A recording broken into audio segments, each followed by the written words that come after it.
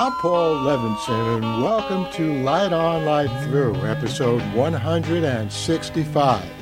Why I think Twitter's banning of Trump was a very good idea, even though it violates the spirit of the First Amendment. Well, last week I wrote an essay in The Conversation about that very question. Why I thought Twitter did the right thing in banning Trump, even though I don't like to see corporations or anyone violate the spirit of the First Amendment by banning someone or censoring anything. And a few days after that essay was published, I was invited to do an interview, which I did this morning, on WORT-FM in Wisconsin with Brian Standing on his 8 o'clock Buzz show. So I thought his interview of me went very well, and I'm going to play it for you right now. The Light on Light Through podcast. On January 8th, Twitter announced that it was permanently suspending Donald J. Trump's Twitter account due to the risk of, quote, further incitement of violence. The decision by the private corporation was notable, first because Trump was the sitting president of the United States at the time, but also because @RealDonaldTrump was the sixth most followed account on Twitter, with over 88 million followers. Many celebrated Twitter's ban on the former president, but civil liberties advocates have warned that the precedent might be used to silence other voices as well. Paul Levinson is a professor of media and communication studies at Fordham University. He has written in the past in opposition to government regulation of big tech companies. He joins us now by phone. Welcome to the 8 o'clock Buzz. Happy to be here. Well, first of all, let's start with the big question. Do you think Twitter was justified in banning Donald Trump from its service? Yes, I do, and I don't say that lightly because I don't like to see any censorship anywhere. It was not a violation of the First Amendment because, of course, Twitter is not the government. They're entitled to do whatever they want to do with their operation.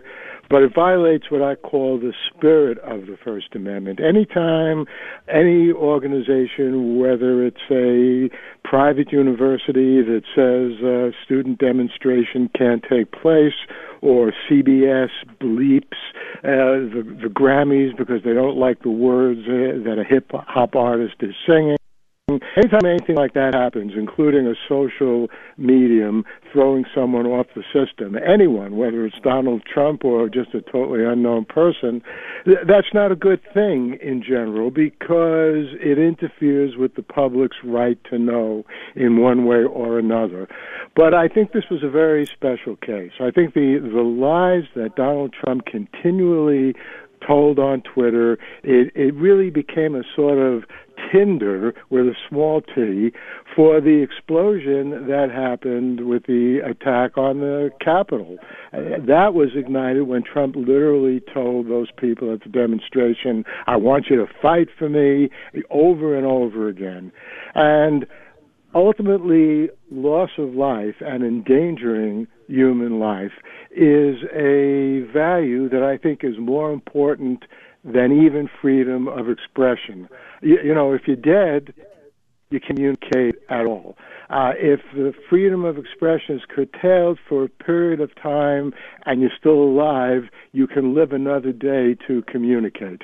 So when those two values come into conflict, I tend to side with someone doing something to limit the communication. In this case, an incitement for an attack on the Capitol that did result in a loss of human life, not to mention it endangered the lives of everyone from the vice president, the Speaker of the House, the senators and representatives that were gathered there to count the electoral votes, certify them. Well, I mean, that was just such an outrageous and dangerous development that I think Twitter was right to basically make sure that at least its system couldn't be used by the president again to do God knows what damage. So that incitement of violence, that's the line that you're drawing here, as to when that line's crossed, then some sort of censorship, in this case private censorship, you think is justified. How bright is that line, however? I mean, let me give you another example. In last summer, there were a number of Black Lives Matter protests that, for example, blocked streets. And an argument was made, well, what happens if an ambulance needs to get through? Are you creating a situation that might cause someone's harm or death? Would that be an appropriate situation where a private media company or even the government could say, you can't advocate for that? You have to look at each situation. The First Amendment guarantees the right of citizens to peaceably assemble. And everything really hinges on that word peace. So if you have a demonstration in the street that's inconveniencing people, but it's nonviolent, then I think the government has no right to stop it. But if you're talking about a situation where the ambulance is on its way and you have a group of people who are literally blocking the route of the ambulance and a life or lives are at stake, then yeah, in that case, I think the right to demonstrate does need to be curtailed. Of course, the problem is it's difficult in an abstract situation to make a generalization. So in those kinds of cases, we're dependent on the police to make an accurate judgment. Is the demonstration threatening anyone's life? Is it getting in the way of an ambulance? So, for example, a demonstration right in front of a hospital that blocks the way that an ambulance would get into the hospital and the patient inside the ambulance could be quickly gotten into the hospital. Well, I mean, in that kind of situation, yeah, that shouldn't be allowed. But just on some city street somewhere where the ambulance could easily go around another way, I would say that's a different situation. Now, a big part of the distinction we're making here is between what the government does and what private entities do. And you talk about a literal violation of the First Amendment versus a spirit of the First Amendment. What obligation do private companies like Twitter have to allow free speech at all? They don't have any legal obligation. I think they have an ethical, a moral obligation. And, you know, I'm a professor, and so if I'm teaching a class and a student has a question, and, you know, the student might not have phrased the question in the best possible way, I might want to continue my lecture. I don't want to be interrupted by a question, all kinds of possible situations. But I think as a professor, I'm morally obligated to give the student a chance to ask a question. If I don't allow the student to ask the question, I'm not breaking any law. Clearly, professors have that power. But I don't think it should be exercised, except very rarely if there's an absolutely crucial point I'm in the middle of making and a student raises his or her hand, and I'll say, okay, I'll get to your question in a couple of minutes, and then I always make sure that I do come back to the question. So what does a moral obligation mean when you're talking about a corporation like Twitter or Facebook? Well, that's a good question, because what is the raison d'etre of Twitter or Facebook? Ultimately, most people would say, well, you know, they are corporations. They need to make money. That's why they have advertising on those systems. But I also do think in both cases, and in the case of most social media, they were created in a tradition of doing something good for the world, making it a better place, making it easier for people to express their opinions. You know, one of the amazing things about Twitter, which we sometimes forget, is that before Twitter, if you, John or Joan Q. Citizen, had an opinion, had a point of view, yeah, you could tell it to members of your family, you could tell it to your friends, you could mention it to people in your workplace, but those were fairly limited situations. Now anyone can go on Twitter, say whatever they please, and potentially the whole world, certainly millions of people, can get that opinion and think it's an atrocious opinion or a brilliant opinion. I think that's a step forward in terms of the human evolution, moving to a situation where everyone has an opportunity to get her or his opinion. And so I think that is a morally good thing. I think it's good for democracy. I think it's good for human life. You know, if you think about the problems that we face, I mean, certainly now with the pandemic and unemployment, we've never been in a situation quite like this, where literally the whole world is under siege, not because we're at war with each other, but just because of these natural developments. And I think in a situation like that, systems like Twitter and Facebook are enormously valuable because they enable people to get information much more quickly. Of course, there are problems. If the information consists of lies, if it misleads people, and to get back to what we were saying before, cites people, then there has to be some control over that. But by and large, I think Twitter's very existence is something that helps humanity. Now, you've written in the past against government regulation of big tech companies. ACLU Senior Legislative Counsel Kate Roane warned that if Twitter can ban President Trump, what's to prevent it from banning less powerful users with whom it may disagree, such as Black Lives Matter or LGBTQ activists? Is there a role for the government to ensure equal access or equal time to such services? No, there's not a role, and the problem is the government has an enormous amount of power, and we saw this really dangerously and tragically in the Trump administration. You can send troops, you can send federal police forces. These are groups that are armed, and they can potentially kill and certainly arrest people, and people can get thrown in jail, they can get thrown in prison. These are very dangerous powers, and I think that the founding fathers, the people who created the Constitution, wisely saw that they had to limit those powers, and they had to allow people to, again, peaceably demonstrate, to communicate as they saw fit. That's what the First Amendment is all about. And the problem about, in some way, limiting the power of Twitter is what organization are people going to call upon, expect to limit the power of Twitter? There's only one organization, the government.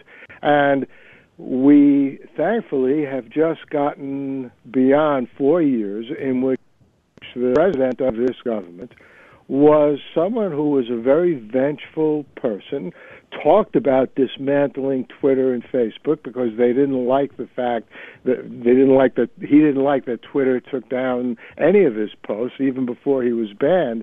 And that's sort of just a little taste of what could happen if the government is set loose to somehow regulate these media. Meanwhile, the public has an option if they don't like what Twitter or Facebook or any social medium is doing, and that's use another medium. You know, it's trivially easy to say, you know what, I'm not going to log on to Twitter at all. As a matter of fact, that's what a lot of Donald Trump supporters have done, and they've gone to other media. And you know, one of the other sites, Parler, a much smaller site, is filled with Trump supporters. Amazon, as most people know, decided to deplatform them. I agree with Amazon doing that for the same reason why I agree with Twitter throwing Trump off its system. But that doesn't mean that Parler is dead. It can easily get another system as a host. Amazon, though a massive and powerful organization, obviously, is not the only game in town.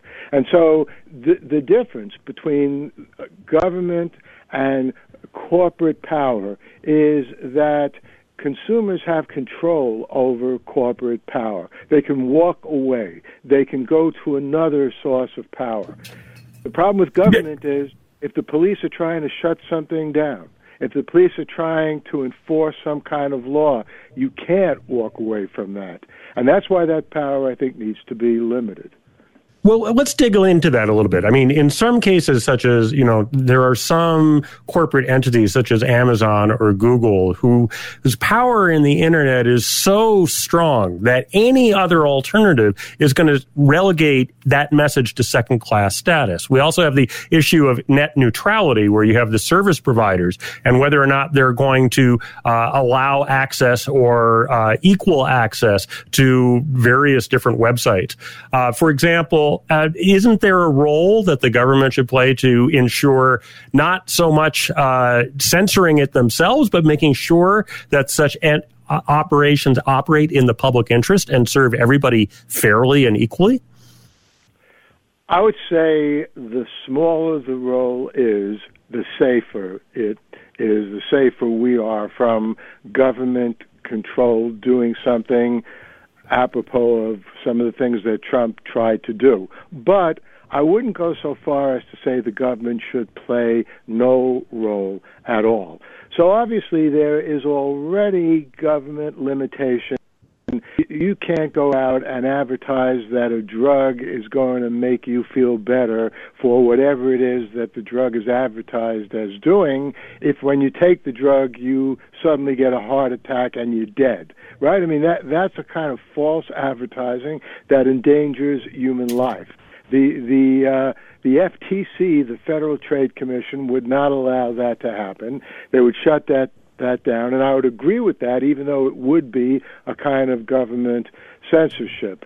And as far as, social media and other things are concerned, many people know about the fact that what Facebook, other systems did it too, but Facebook more than most other systems, what they would do is they would collect data on the interests of people who were on the system. What did they like? What did they share? And on Twitter, what did people like? What did they retweet?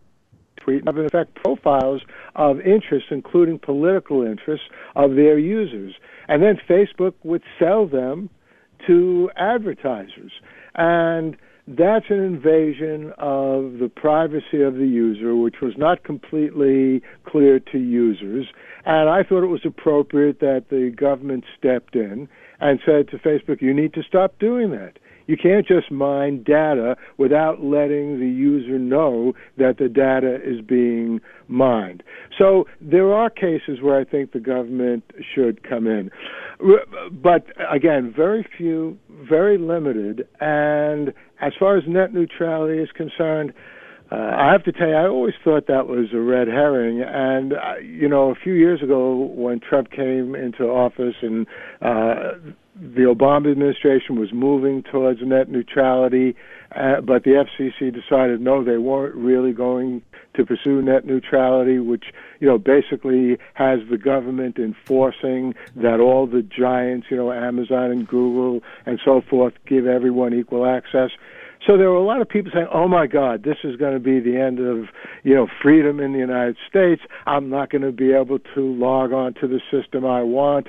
And I said then, and it was just a few years ago, you know what? Nothing is going to happen even remotely like that. You'll be able to continue logging on to whatever system you like for as long as you like. You're not going to suddenly be charged a huge amount of money because you're just one person rather than a huge corporation. And I'm glad to say, as bad as the Trump administration was, that was not one of the problems. Nobody lost Internet access in the past 4 years. And that's because, again, that's not something that any of these big systems wants. They don't want to make it more difficult for people to get onto their system. If they're guilty of anything, it's making their systems ever easier for people to log on to. So I thought net neutrality, it was well motivated, but it was an unnecessary cause to champion. So getting back to the sort of corporate censorship issue, there's been reports, for example, that Facebook has shut down website or pages run by left-wing organizations, not necessarily invoking the violation of threat of human harm, for example, or incitement of violence, but simply because they disagree with them. what is there any role for the government to play to tell Facebook, no, you can't do that? Or are left-wing organizations that Facebook doesn't like simply reduced to using a different platform? Again, it's dangerous to call the government to do something like that, because if you think of Donald Trump's government, it's a really small leap from telling Facebook, don't ban that, to Trump saying, I want you, Facebook, to not ban anyone who is pro-Trump and to ban everyone, throw everybody off the system who is anti-Trump. It's not too hard to envision something like that happening, because I think it almost did. I think Facebook, again, to get back to the moral issue, would be seriously violating the spirit of the First Amendment if they banned an organization simply because Facebook didn't agree with the politics of the organization. Now, if they ban a QAnon group, that's not because they don't agree, Facebook doesn't agree with the politics. It's because QAnon has lunatics there that believe that JFK Jr. is still alive, that somehow Trump is going to continue as president, et cetera, et cetera. So I think Facebook did the right thing by banning them, because they are spewing dangerous information, which, again, it was one of the mainsprings of the attack on the Capitol. But all in all, I think that the best remedy for Facebook doing something like that is for people to leave Facebook. Now, you might say, well, why would Facebook care? They have billions of users. They care. They're still in it for the money, for the advertising. They don't want thousands, tens of thousands, even millions of people to leave. And look, new systems start up all the time. Once upon a time, a long time ago, a lot of people don't remember this, but MySpace was the main social medium. And Facebook came along, and within 3 or 4 years, ate up MySpace's lunch. And then MySpace basically shriveled up, and now I think it's a small little system, doesn't have much impact or influence. Paul Levinson, Professor of Media and Communication Studies at Fordham University, thank you so much for joining us on the 8 o'clock Buzz. You're welcome. Bye-bye. The Light on Light Through podcast. Well, I hope you enjoyed that interview. If you'd like to read the essay on which that interview is based, just do a Google search on The Conversation and my name, Paul Levinson, and it should come right up. And once again, the interview was conducted by Brian Standing on WORT FM radio in Wisconsin, part of his 8 o'clock Buzz show this morning. And I'll be back here soon with another episode of Light On, Light Through. Could be political, could be a review of a brand new science fiction series, who knows. In the meantime, stay safe, stay well, and enjoy.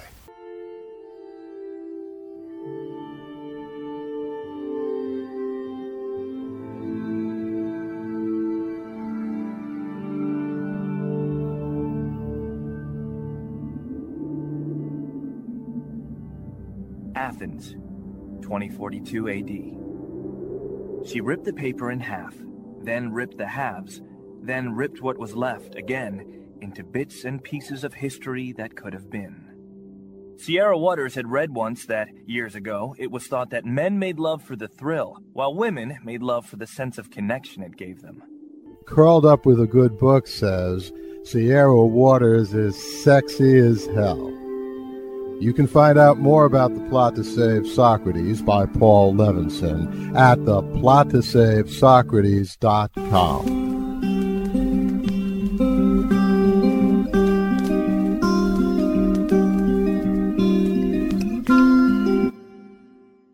Paul Levinson Silk Code, about an ancient biotech war raging on in secret for centuries.